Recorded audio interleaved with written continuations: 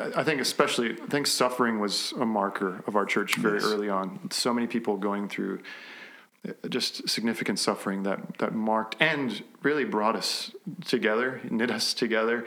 There are just so many things that we can look back and put our finger on and say, wow, right there, God carried us. Right there, God sustained us. Right there, God was doing something that we didn't see. And now we're here, and it's marvelous in our eyes. Yeah.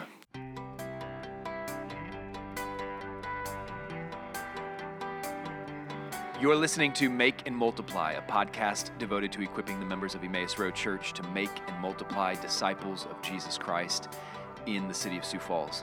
The people of Emmaus Road are committed to regular rhythms of gathering and scattering. We gather corporately in worship on Sunday mornings. We gather in missional communities and discipleship huddles. And we scatter throughout our city where we want to give every resident of Sioux Falls repeated opportunities to hear and respond to the gospel of Jesus Christ. Welcome, everybody, to another episode of Make and Multiply. My name is Matt Grun. I'm a pastoral resident here at Emmaus Road Church, and I'm joined again, as always, with Ryan Chase, elder and pastor, and Caleb Durnberger, my good friend, who's also a pastoral resident at Emmaus Road Church. It's a heck of a day to be together. It's beautiful outside, snow's falling. We got here safely, which is always encouraging. Barely. Some of us left earlier than others. Splatted. That's right. But it's always a joy to gather with you, men. And this week, particularly, we're recording, and this podcast will drop the week after we celebrated Emmaus Road Church's 9th anniversary.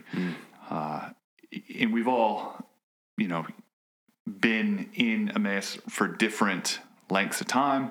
Jamie and I joined in the summer of 2015, early fall, late summer of 2015, roughly 2.5 years after the conception. But you boys have been in it from the beginning, from the early ideas. It does feel weird. We should acknowledge up front, it does feel weird that Greg's not here to tell us, because it really is, this is all his fault. But he's impossible to get a hold of, so we're just going to let him keep working. But I am interested, and I think people, celebrating an anniversary, it's a chance to look back. It's a chance to look and see how we got here. So I think it would help our church and our listeners to hear kind of the origin story. We all like a good origin story. The origin story of Emmaus Road Church. So Ryan, Caleb, question for you boys. Why give us the run up to why a church? Why did you guys want to plant a church? And I'll ask some follow-up questions. So let's start there. Yeah, a lot of backstory to that. But kind of the short version, in 2010, I met Greg Durnberger. He was a worship pastor at another church in town. I had just started teaching high school Bible at Sioux Falls Christian. Barbara and I started attending this church where Greg was. I heard him preach, observed him leading worship. And this was happening around a time when I was feeling internally a stirring, trying to discern what is God calling me to do. And increasingly, as certain theological convictions were taking root for me, and one of those having to do with my understanding of the local church. My dad was a pastor, is a pastor. I saw him go through a lot of dysfunctional things in church settings. Went through a time in my life where I was very disillusioned with the local church. Thought that parachurch ministries were much more effective. That's where it's at. That's where people are actually reaching the lost, engaged in evangelism, doing stuff, not bogged down in the bureaucratic stuff of church. Yeah. But for me, it was beginning to develop a biblical conviction about the local church that was connected to this thought, maybe God is calling me to ministry, and the local church would be the place where that happens. And so I had approached Greg and just asked if he would mentor me. And his response, I still have the message I sent him on Facebook Messenger in June of 2010, reaching out and asking. June of 2010? Yes. I had just graduated high school. Congratulations. I thought you had just been born. No, I'm not that bad. Man. That's amazing. So June of 2010, sent him a message, and he graciously agreed to meet with me. And he suggested that we get coffee. So we sat down. And think of how many great relationships have begun in Facebook Messenger, by the way. Or terrible relationships. Yeah. Oh, man. So we got coffee, and he, again, graciously said that he was willing to meet with me, but he said that his approach was he preferred to gather a group of guys and to meet with a group all together. And if he was going to invest in one guy, it would maximize his time if he was investing in a group of us at the same time. And he said he had in mind several other guys, so he pulled several of us together. Caleb was one of those, and so that's where I think our friendship really started to develop. And that was a significant time in my life where, again, my convictions, my theological understanding continued to develop, my love for the local church, all of those things. That very first time I met with Greg, he did tell me he didn't want me to get my hopes up too much. He just said, I have to tell you, I might not be around here for much longer because I have these friends in Sovereign Grace churches, and I've been thinking about making a move over there because I think I had just aligned with them. And for me, right away, I thought I was aware of Sovereign Grace, knew about them, and my thought was, I'll just go with you because that would be awesome. I would love to be part of that. So that was early on part of it. And to be clear, those were friends he had in the Twin Cities. Yes, yeah, Rick primarily, Gamache, John Bloom. He could probably those fill are in some based others, off of but past connections that he had. Relationships. Those guys were at Sovereign Grace Church in Bloomington at the time. Right, and that's a second question that I have as we think through the history of how we got to where we are. So why a church? And then second question, why a Sovereign Grace Church? And I think that's a question a lot of people ask when they visit us. Why is this church, it's different than other churches, and why is it a part of this, comparatively tiny, young denomination? And so what drew you guys there? It sounds like past relationships with Greg, but fill that out for us a little bit. Yeah, I think one of the earliest contacts I had or introductions to Sovereign Grace I had, and I think this goes for a lot of people, is through Sovereign Grace music. I remember my dad taking me to a Worship God conference in Gaithersburg in 2008. I went there in 2008, 2009, 2011. And that was my first. Worship God is not necessarily a Sovereign Grace Church's conference, though it really has started to become that more and more through the years. But that being said, a lot of the leadership there, Bob Coughlin, this is when CJ was really involved with it as well. The leadership there is Sovereign Grace. And so what you get from the conference is that flavor and that feel and that culture of what makes Sovereign Grace. I think as Ryan is speaking towards, in a season where his ecclesiology, his, how he thinks about the local church was being expanded, that was happening with me too, as well as just the doctrines of grace. Like all of a sudden, the doctrines of grace were just like exploding for me. Like, what is this? What is happening? And I think that's one of the things that drew myself. I could probably speak for my dad too. That was one of the things that was highlighted is this Reformed soteriology, essentially Reformed soteriology, the doctrines of grace. And by that we mean Calvinism, the sovereignty of God Yep. in salvation, our sin and God's complete. Which will immediately corner you in some ways. Yeah. It doesn't. When you look at the array of American churches and American denominations, those convictions push you in a direction, distinct. and it distinguishes you from others. So that's helpful. It is, as I hear you guys talk, it reminds me of when kind of in decision making processes of our lives, and what am I to do with my life? What's my when we come up on decisions, there's always this mixture, it feels, of like internal stirrings, like you both were talking just now, of like convictions that were beginning to form, thoughts that were beginning to shape in your mind and in your heart. So you have these internal stirrings, but that's not quite enough, right? Like it's one thing for me to have a feeling about something that we should do, and then me just plowing forward and making it happen. And that can often go okay, or that can often break relationships and force the issue. It's helpful to think through internal stirrings coupled with an external situations. Like, for instance, Ryan, you were having these stirrings about the local church. You meet Greg, and then things start to form, and there's something outside of you that's helping you. Caleb, you as well. You have these feelings, and then also going to worship God and seeing it in action. And it's these two pillars of internal stirring, external conviction or confirmation. So that's helpful. Get us to the point of where the idea to plant a church really, when was that a decision? Okay, now we're going to start taking steps towards that. Well, and through all that time as well, our relationships are being formed more and more. There's this fellowship unity that is very critical to this story. And so that it just takes me back to 2010. I don't even know what me and Ryan would just get lunch, just friends. As one does. I don't even think there was primarily a purpose other than let's just get lunch. Yeah. Subway on 26th and Sycamore. Yep. That was like, it's... I don't know if I've ever eaten in there since. Well, it's one of those moments too that's almost inexplainable. I mean, it was like, dare I say, a Pentecost moment. We went for lunch, we got our sandwiches, and then something happened. I can't really explain it, but all of a sudden, these ideas and thoughts and stirrings that I was not having prior to eating there start happening. You sure and it wasn't just Subway? Maybe it was the free spicy smells. Italian. I don't know. It could have been a lot of things.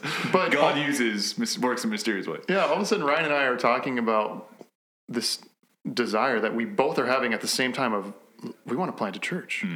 And we want to plant a church that plants other churches.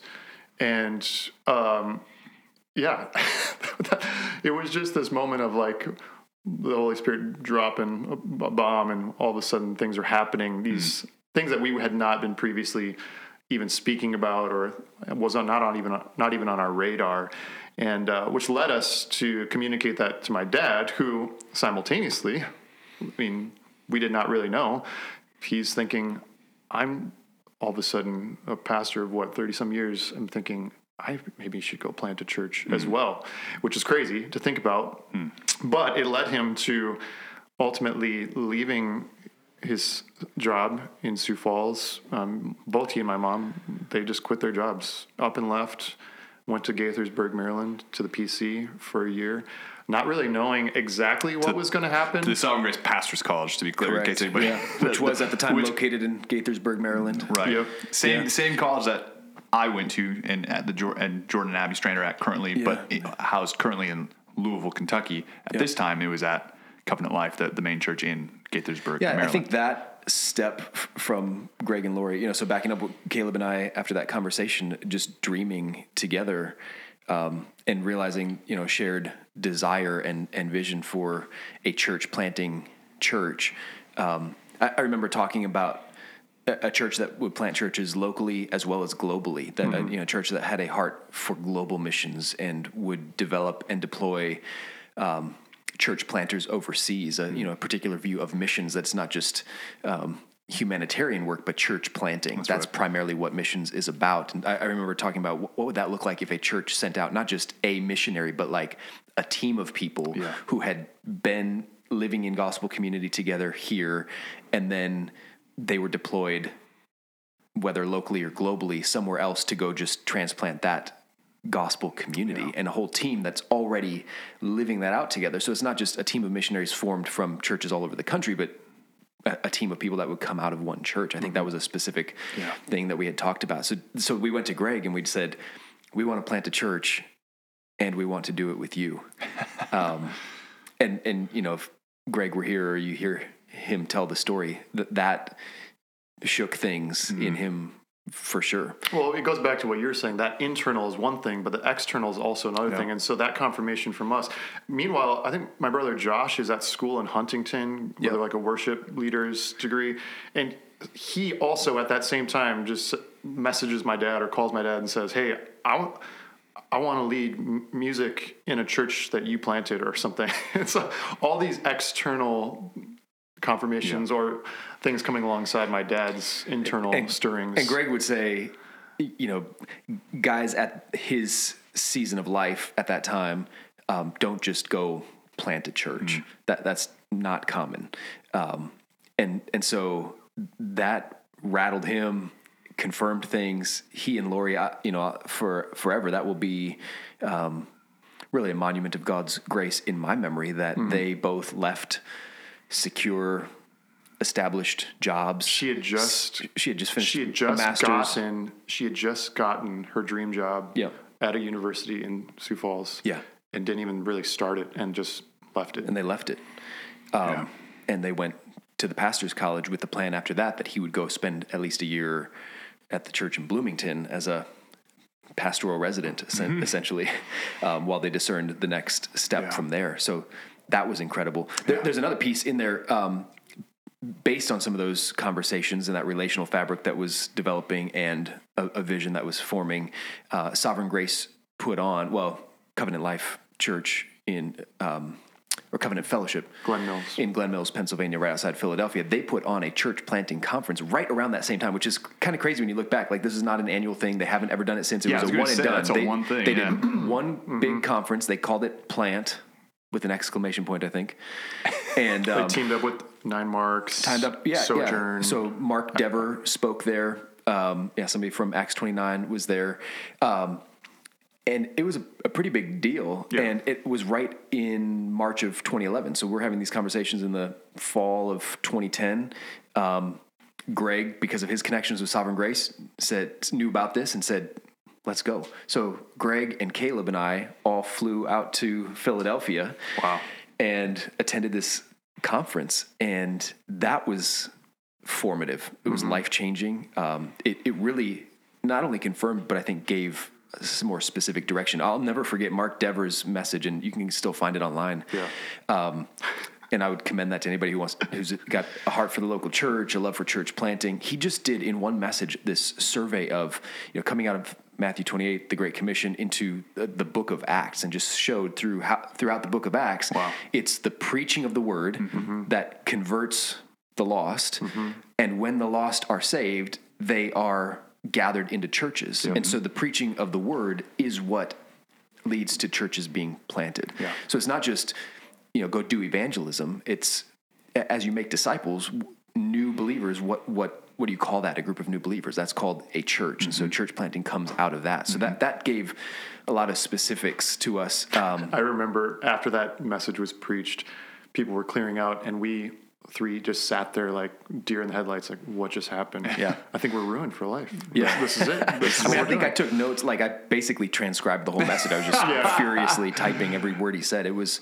and also, that being at Glen Mills, that's where Mark Prater was. Right. And that was pretty significant that Greg got to start meeting with Mark Prater and start talking about, all right, what does this mean for me? Yep. Because as of yet, he hadn't even maybe decided to go to the pastor's college. That was coming up. And Mark Prater being the president of Sovereign Grace Churches. Was he at the time?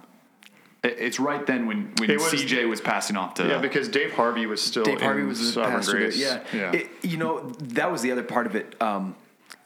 For me, the experience, just the overall introduction to Sovereign Grace. So Caleb had been to a Worship God conference. Greg had lots of connections with Sovereign Grace. That was my first Sovereign Grace encounter. I had been familiar with the music and some other stuff, knew of CJ Mahaney, but to be in person at a Sovereign Grace church at this conference put on by a local Sovereign Grace church, and to experience the hospitality, the warmth, the joy, the humility, all of those things was so powerful. I remember calling Barbara and just saying, I wish you were here. I wish you could feel this.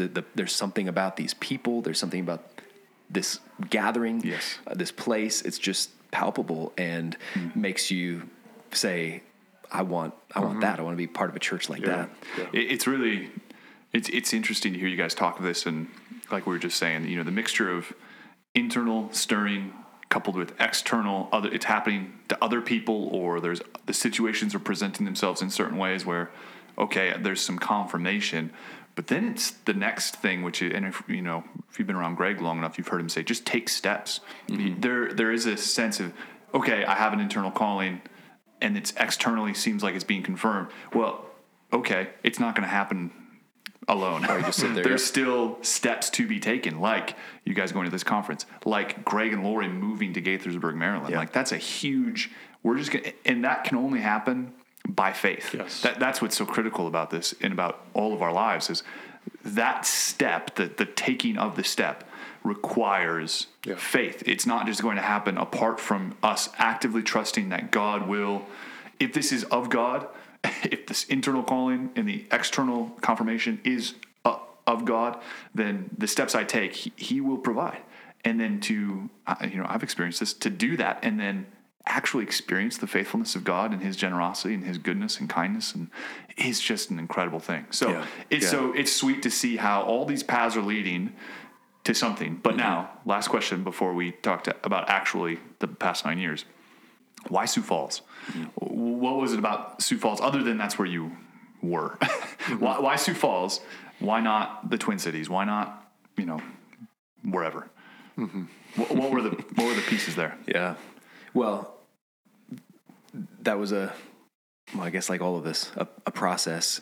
Originally, the plan was to plant another church in the Twin Cities. Yeah. So there was a Sovereign Grace Church in Bloomington, and they had a desire to plant another church in the north suburbs in the Blaine, Minnesota area, somewhere on the north side.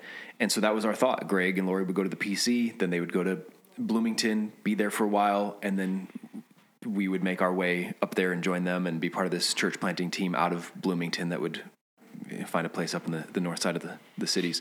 So a couple things happened simultaneously. One was, Greg and Lori went to the PC in 2011, 2012. While they were finishing up their year at the PC, our twins were born prematurely in April of 2012. They were in the NICU. And it became clear to me right away, we're not leaving Sioux Falls. That's not going to be possible. So I remember sitting on the front step of our house, talking to Greg on the phone and just telling him, you're going to have to go ahead without us. There's no way we can relocate to the Twin Cities. So they went forward with that. They moved up there. You moved up to the Twin Cities later in 2012. It was November 2012. I left the housing situation I had, moved up there. That was hard because I think all the joy of what we were talking about, I was experiencing that in our local church here, the fellowship we had. I mean, there were some dear friends that we lived in a season with, doing life together. Yeah. That's where a lot of that ecclesiology just became more tangible for me. And so leaving that behind was really difficult. I love those people a lot of them still live in Sioux Falls, but just different contexts. So that was hard. And ended up going up to the cities. And it seemed like the right thing, and yet it was like, I don't know. I think I remember telling you, there was one day, I think right before I left, I said, I'll be back. I can believe that. Everything was up in the air. It kind of still felt like this is the direction we're going, but it doesn't really necessarily feel like this is set in stone. And I think it became clear when we went up there. A lot of doors just kind of weren't opening in every time, and there were steps being taken. Yeah. You keep taking steps, but it was door closed to the point of, it was like February or something like that, 2013. I just remember one night my dad thought that he was going to be unemployed for the rest of his life. Not for the, but there was just, I can imagine him saying that. There was this, hey, turkey. We have set on this direction and nothing is happening, and what do we do now? Yeah, we've done all these things, we've sacrificed all these things, what do we do? And all the doors are closed, there's no space available, things were just not coming together for that plant. Right. And I just remember telling him when I was like, we need to go back to Sioux Falls. We just need to do it. So from our end, Barbara and I are stuck here in Sioux Falls, and we're trying to give up that dream. Okay, we're not going to be able to be part of this thing that we're moving toward. And then it turns to, what if they came back here? Where the dream, I mean, it was always Sioux Falls. We always thought this is Subway the place on 26th and Sycamore. Yeah, this is the place. I think that says something just about I remember a time in my life I hated Sioux Falls. Yeah, and, same. This has become home to me, and I love the people of the city. I love the people that has become our church. There was just something about Sioux Falls that kind of captured our hearts. It wasn't necessarily like, oh, this place is so horrible and we need to do something to change the culture here. It was more like we just love this city, and we want to plant ourselves here. And there were a couple hurdles on Greg's end that he had to kind of clear before that became possible for them to come back to Sioux Falls. So he did that and had a few conversations he needed to have with people involved, and got the green light there. And so then our attention shifted to Sioux Falls. It was clear it wasn't going to happen in the cities. Greg and Lori had the green light to come back here, and that was thrilling for us to think of being part of something. And so we started to meet with Greg on Google Hangouts. While he was in the cities, Caleb was in the cities, I would jump on Google Hangouts. Is that still around? I think it is, but it was a very new thing. It was new at the time. Yeah, this was like everybody was setting up their profile. Yeah. We didn't even tell the GPS story when we went to Philadelphia. I was going to say Google Hangout sounds particularly technical for Greg. Oh yeah. Can I just throw that in? When we went to plant, quickly go very very fast. It's worth it. GPS was pretty new at the time. Caleb had, especially for Greg. Caleb had a smartphone. Poor guy, he's not here to defend himself. Greg and I don't think we even had smartphones yet. And Caleb had Android, I think. Back when, when those were brand new. Yeah. So we get to Philadelphia. He plugs in the address for the hotel we're supposed to stay at while we're out there for the plant conference, and the GPS is telling us where to turn. It was one of those, like, if you've seen The Office, when the GPS is telling Michael Scott, take a left into the lake. Take a left into the lake. and the GPS is saying go straight. But we can clearly see the hotel is right there, and there's the big, huge entrance to the hotel parking lot. So Caleb is in the front seat telling Greg, right there. There's a hotel. That's our hotel. Turn there. And Greg is like, no, the GPS said to keep going.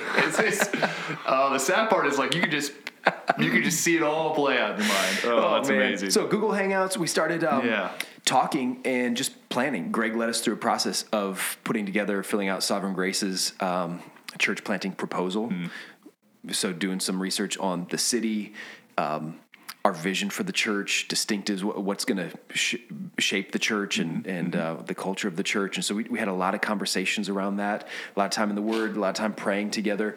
And that was a great season of just envisioning what kind of church are we going to plant. Yeah. And that's where a lot of things started to take shape for us that now continue to define who we are, the way that we do life together. A vision for a church that is convinced the church is not the building. It's not just the programs. It is people who gather together intentionally to share their lives together, not just in a meeting here or there, but to share all of life together. Right. And so our vision of discipleship huddles and missional communities was laid down at that time.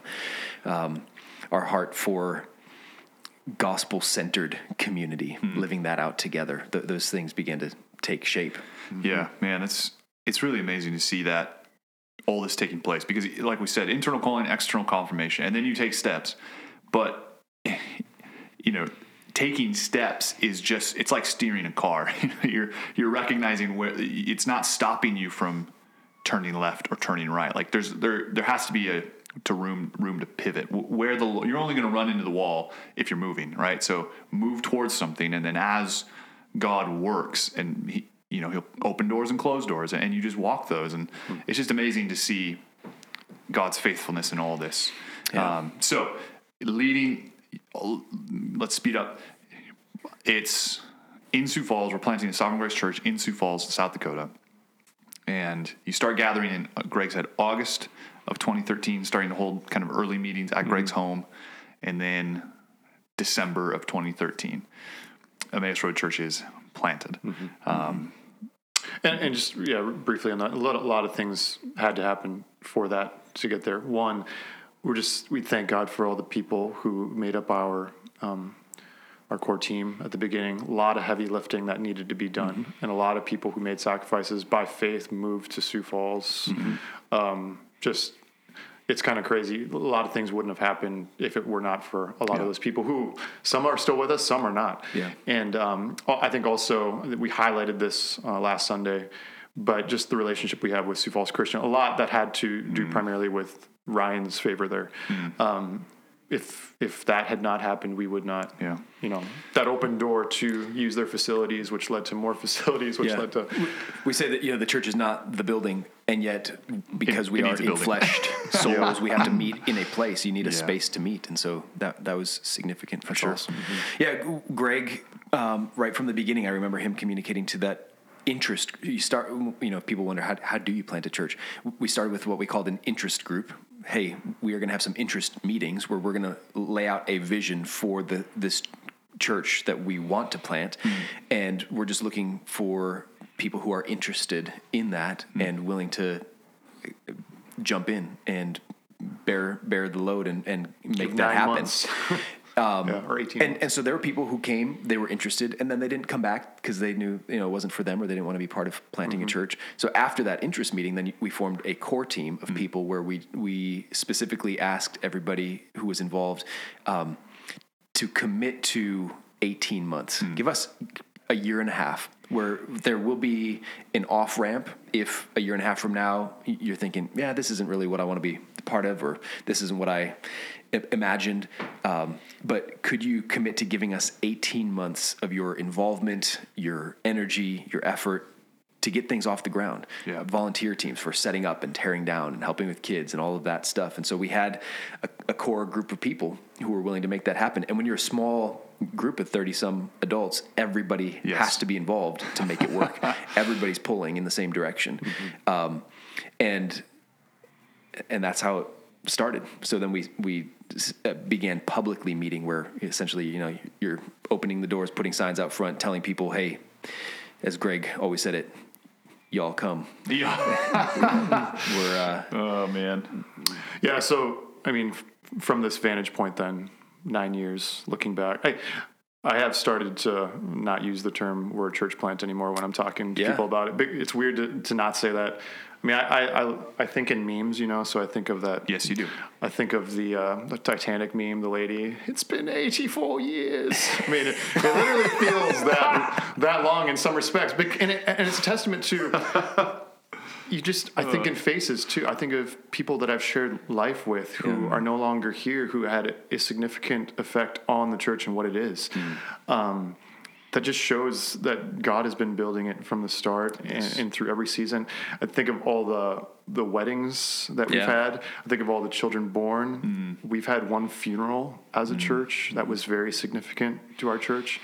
And all those things amidst, I think suffering was a marker of our church very early on. So many people going through just significant suffering that marked and really brought us together, knit us together. There are just so many things that we can look back and put our finger on and say, wow, right there, God carried us. Right there, God sustained us. Right there, God was doing something that we didn't see.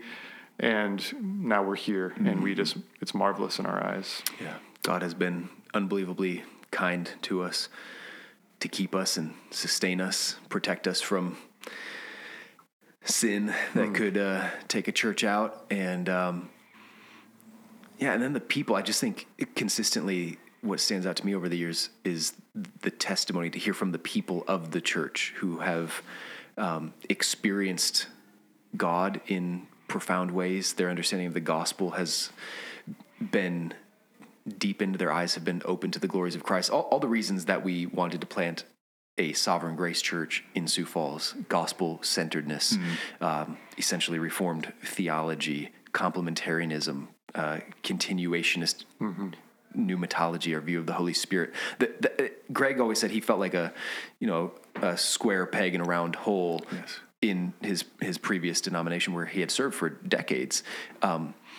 And as my own convictions formed and aligned, I saw, okay, I'm like that. I share those same things. Where else do we find a family of churches like this? And here we found a home in Sovereign Grace, and see a need in Sioux Falls for clear expository preaching, gospel-centered preaching. And what you just said too highlights the significance. We didn't say much about this, but just the significance of our name. We didn't just like pick something that was catchy, but there's meaning behind that. There's a philosophy behind that as Luke well. 24 story means the world to us and shapes how we think about ministry. Yeah, what you're saying about people along the way having the gospel affect their hearts and new understandings. That's just how Jesus came along. These like those disciples on the road to Emmaus, our hearts burned within us while we walked with him on the road, and he opened to us the scriptures. Yes. And that's the testimony over and over again to hear from people who have come to Emmaus and just said, I've never been a part of gospel community like this. I've never been involved in a group of people who, Ashley Wells shared her story on our 9th anniversary Sunday. And that's not a unique or isolated story. That just tons of people in the church have a story like that. I just never heard the gospel proclaimed like this in a way that fed my soul so deeply, or been involved with people who lived out the gospel. So it's just been an incredible 9 years for us. Yeah. Well, I will selfishly take the opportunity to say to you men, thank you. You just described, Brian, you guys found a home in Sovereign Grace churches, which we are thrilled, and we love Sovereign Grace churches, but myself, my family, and a lot of other people found a home at Emmaus Road Church because of the faithfulness, ultimately the faithfulness of God, but the faithfulness in both of you, and particularly I want to honor Greg Dernberger in the steps that you guys took, the sacrifices you laid down, the energy and the time that you spent in order to see a church planted here. That has, look around us on a Sunday morning. People are fed. The lost are being saved. That people are being fed by the word. People have found a home in gospel community, and it's just ultimately, I honor both of you and Greg and your wives in the steps that you have taken. But ultimately, we want to say all glory be to Christ, because Emmaus Road Church is not our church. These are not our people. This is Christ's church. And whatever work has been done in the past 9+ years and all the lead up to it has been done because of He is the King, and He is setting up His rule and reign and putting all enemies under His feet. And we're humbled and grateful to be a part of that. So any last words from you guys? Yeah, I think it's just appropriate in looking back to end by looking forward.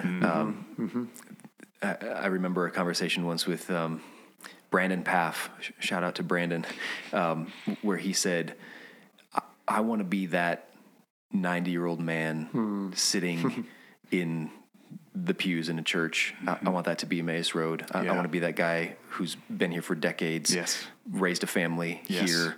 I want to be that old man in this church. And, none of us knows the future where our paths will lead.